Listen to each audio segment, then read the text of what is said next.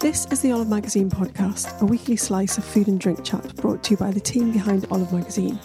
I'm Janine, Olive's food director and podcast host, and this is episode 172. This week, travel editor Rhiannon chats to Alex about her recent trip to Turkey. They talk about Istanbul's East meets West culture and the city's mashup between old and new, where traditional tea houses and kebab shops nudge up against hip restaurants and cafes.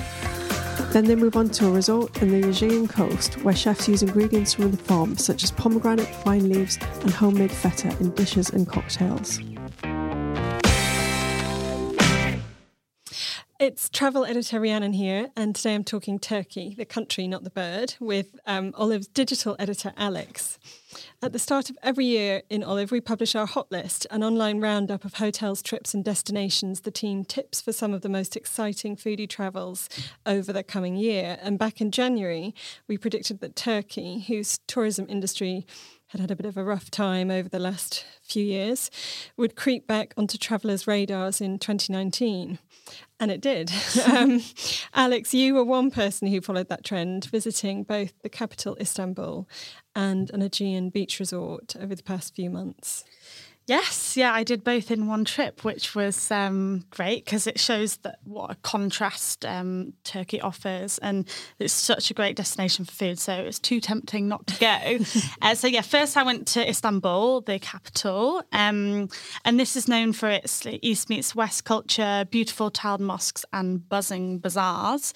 But it's also somewhere you can get a real sense of the mashup between the old and new, I found, especially with the food, of course, which is what we focus on here. Yes. And so you've got traditional tea houses and kebab shops, but they're like nudged up against hip restaurants and cafes and cutting edge bars.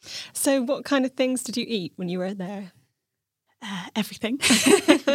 Of course. But I'd say, surprisingly, street food is the place to start. So we actually visited during Ramadan, and so we were a bit reluctant to eat in the streets because when I went to Morocco, to Essaouira, for an Olive trip a couple of years ago, we obviously found that we shouldn't be eating on the streets because it's disrespectful. But because people are fasting during the day. Exactly. And, you're going to somebody else's country and you're completely disrespecting their not rules, but their beliefs. But this wasn't an issue at all, which really shows how multicultural Istanbul is. So we, as well as obviously there's doner kebab stores in every corner. And they have amazing kebabs, don't they? They are so good. I went with my brother and he literally ate like 2 kebabs like every lunchtime. I couldn't quite fit 2 in, but I did have plenty. And actually we also visited one kebab shop 3 times, I think it was, in 3 days. And it was actually Durham Zada of Anthony Bourdain fame. And sometimes you're a bit reluctant to visit these places that are on the foodie, well-trudged track, as we say. But it definitely lived up to the hype. And we sat out on the street and were presented with this huge mixed grill which had like chicken skewers, minced lamb, and then tender skewers of like whole pieces of lamb, which was served with like the lavash flatbreads. Gorgeous. Which are the like really crisp, but like they're put on the grill and so the juices are all like soak into it, and then you use those to mop up more juices. So you can imagine. Oh God, delicious. I want to eat it again. But also under the Galata Bridge that connects the Galata and Karakoy districts with the Spice Bazaar and the mosques and that side. The restaurants all offer mackerel and sardine wraps under the bridge, but that is a little bit of a tourist trap again. And I was recommended to get one from the small local fish market on the Karakoy side. I was going to say, you want it straight from where it's being fished, don't you? Definitely. Really? Not these big restaurants. So we went to Karakoy Fish House, which was just tucked under the bridge on the Galata side. And it's just a bit of a less of a tourist trap, and you can see all the fish laid out. And again, we were a bit reluctant to eat on the streets, but it was absolutely fine, which shows how multicultural and forward thinking it is. And what about those hip cafes and restaurants? Well, yeah, it was amazing, really. Like the contrast of the mosques and all this like, ancient culture. And then there's a district called Karakoy, which is, I just as a caveat, I did only, because it's such a huge city, I did only visit the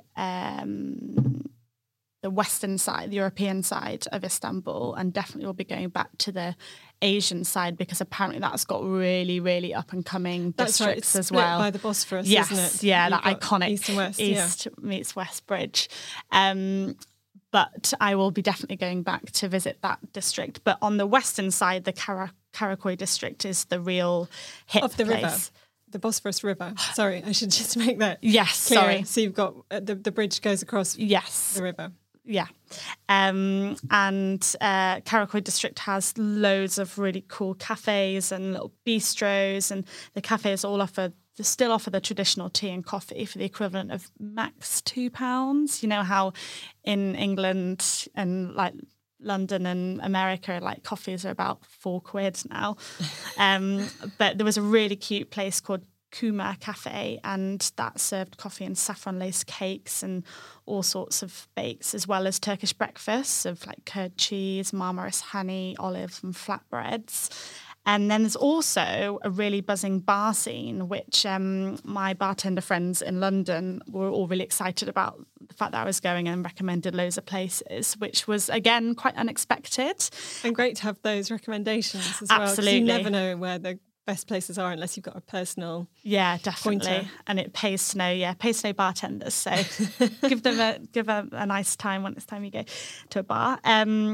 So our favourite was Moortenders, which we visited twice, and this is just to say, like, usually when I visit a city, because there's so much to visit, I usually go to places once, but this Istanbul really showed, because I visited a few places more than once, so it really shows how great the places were. And this place is called Moortenders, and it was a really cool cocktail bar. It was a really buzzy atmosphere, and we had these super smooth Negroni-like cocktails laced with cinnamon, and there's plenty of coffee-based drinks as well. Oh, it sounds so delicious.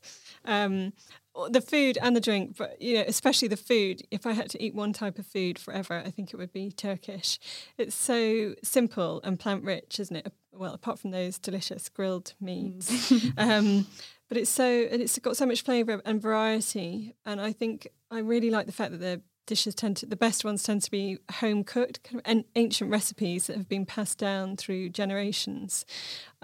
I once walked the Lycian Way along Turkey's turquoise coast, which was beautiful. And I stayed in little village houses where the local grannies would do all the cooking, which is really good when you've been hiking all day. You can eat as much as you like. Sounds but amazing. The food was just some of the best I've ever had.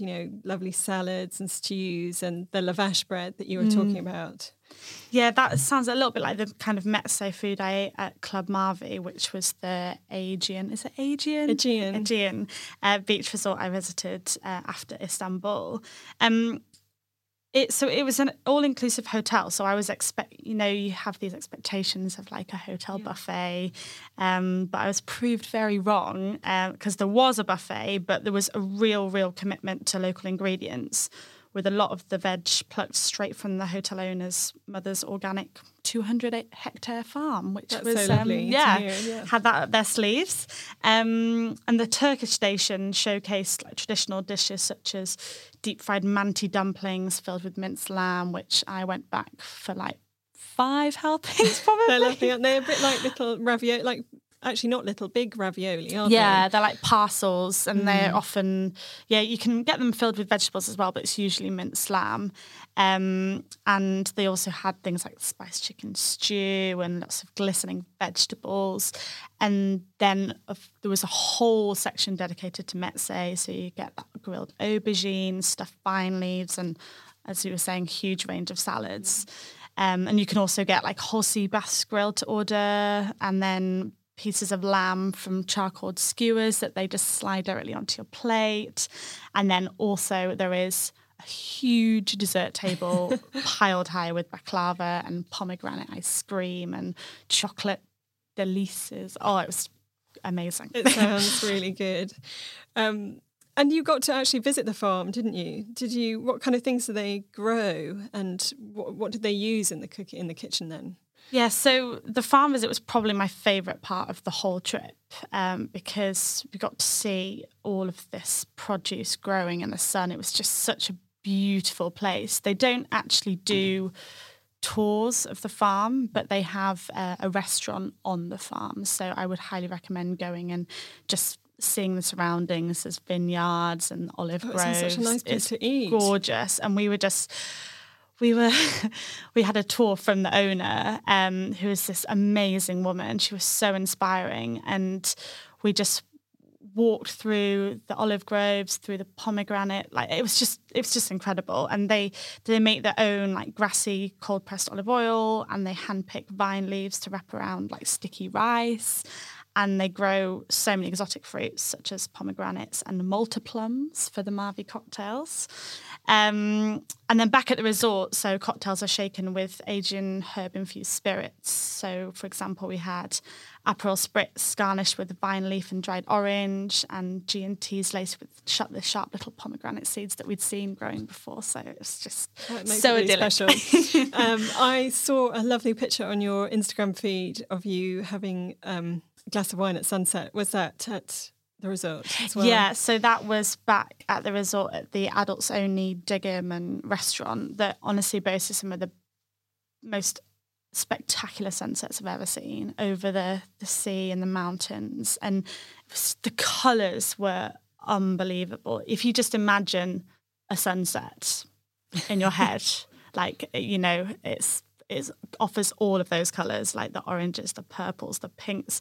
And this restaurant actually gets its name from the farm, as they offer like made-to-order dishes with local ingredients, and also breakfast as well you can have there looking over the sea. That's so nice. I've got to do a little plug. That reminds me of my all-time favourite hotel, which is in Turkey. It's called Hotel Azur in a village called Sirali, which is not far from Antalya. And if anyone with children is listening and looking for a family holiday, I can't recommend it enough. We've been there twice and really loved it. It's got these little cottages set among lovely gardens full of scented jasmine and roses, and there's a swimming pool and a little restaurant serving just the kind of dishes we've been talking about. And behind it are these beautiful orange and pomegranate groves. It's also 5 minutes walk from a really spectacular beach, a big arc of crescent of sand, actually pebbles. And then there are these little Turkish cafes where you sit on cushions sipping gritty coffee and eating Turkish delight or salads sprinkled with sumac and almonds. And the last time we stayed there, we met the owner's mother. And she showed our two boys a fruiting mulberry tree in the garden and invited them to pick and eat as many mulberries as they liked. Oh, that's It's just so really sweet. special. So I'm a real big fan of Turkey. Yeah. And the food. Me too. Like you're really making me want to go back with that as well. And like even remembering this trip that I went on, and I definitely think, as we've demonstrated, there's just such a huge contrast in what you can do there. It's not just like Istanbul or like grilled meats. Like you've got your real local ingredients that are Different picked straight from the specialities of farm. different regions. Yeah. So if anyone wants any inspiration for their Turkey trip, then look out for my Insta Travel feature in the current September issue. And also I am just finishing writing up my Istanbul feature, which is convenient, for the March issue. So I've got a few months to wait for that, but there's plenty online as well on olivemagazine.com. So do check it out. Thank you. So that was the Olive Magazine podcast. If you liked this episode, please head over to iTunes and leave a review. We'd love to hear from you. If you'd like to find out more information on things in this episode, you can visit our website, olivemagazine.com. You can pick up a copy of our brand new October issue on the newsstand now, or go and download the app version. Bye for now, and we'll be back next week with more food and drink chat.